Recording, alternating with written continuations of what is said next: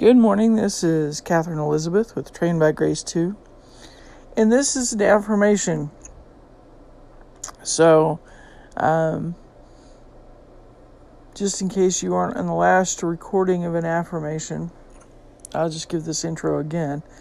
This is where we go into a scripture looking for what I am supposed to affirm about my relationship with the Lord, and how I learn to glorify and worship God directly and take in the promises of God directly. We love Him because He first loved us. And so some of these affirmations deal with that. Some of these affirmations deal with really directly looking at what Scripture says we're supposed to believe and do, and taking them personally. So this morning's affirmation is an interesting one because of that. It's in Psalm 2. So, let's pray. Father God, we just thank you for the Psalms. They're such an interesting collection of heartfelt songs. And because of that, they bring out our heart. And they show the heart of others. Thank you, Lord, for loving us and believing in us. In Jesus' name, amen. Psalm 2. Affirmation. God, when the nations rage and the peoples plot in vain, may you keep me from joining them. And when you want me to, help me to openly oppose them. The kings of the earth set themselves, and the rulers take counsel together. Lord, may I not take counsel against you like they do. And Lord, may I not join them against your anointed. Lord, they want to burst your bonds apart and cast away your cords. Lord, bind me to you. And put your cord around me, hold me tight to you. You sit in heaven and laugh at their vanity, and you hold them in derision. You speak to them in your wrath, and you terrify them in your fury. Because saying, as for me, I have set my king on Zion, my holy hill. I believe in your King that you have set on Zion.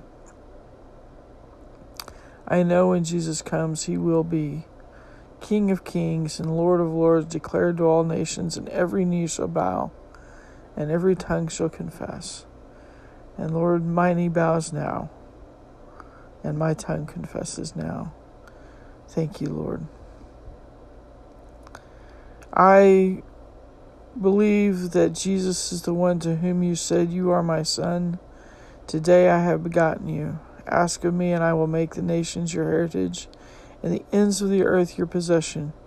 You shall break them with a rod of iron, and dash them in pieces like a potter's vessel. Jesus, thank you for coming first to redeem us. But I know you're coming again for a second time to rule and reign forever and ever. Thank you, Lord. Thank you.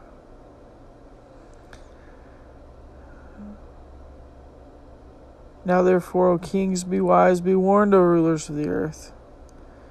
Lord, help me to be wise, help me to be warned, and help me to be a warning to others that need it, even if I'm opposed. Lord, I serve you with fear, and I rejoice with trembling, because you are so powerful.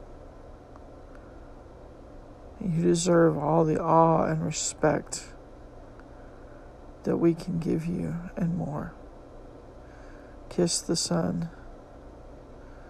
Not the kiss of betrayal of Judas, but the kiss of friendship and fellowship and peace and covenant and love. God, thank you. Thank you for giving us that opportunity.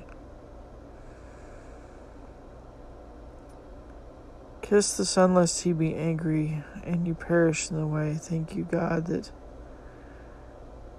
you have provided a way to not perish. And thank you that your wrath was not what you came to earth with the first time. Blessed am I because I take refuge in him. Thank you for blessing me, God. Thank you for reaching out to me. Reaching out to me at a very young age and teaching me who you were and growing me up in you. Not everyone's had that background or that privilege, but you desire that everyone be saved. And so, Lord, I ask that I be an instrument of that and prepare the world as much as possible for the day when you're coming back. Help me to be bold and courageous in doing that.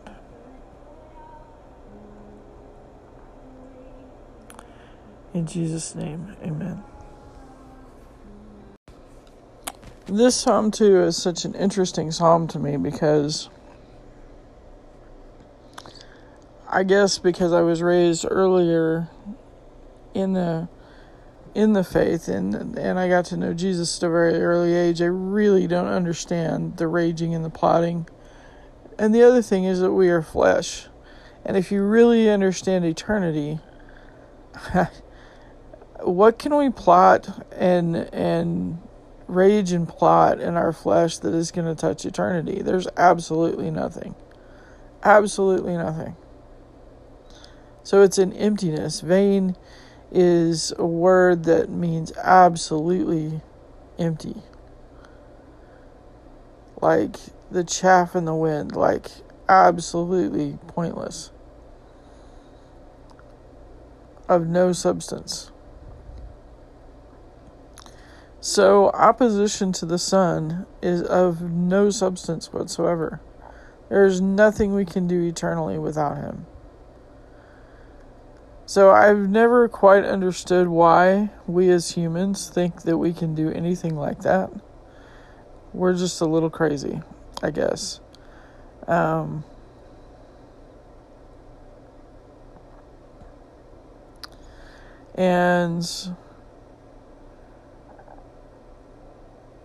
it's so clear in the New Testament that the Lord, God the Father, said to God the Son, "You are my Son."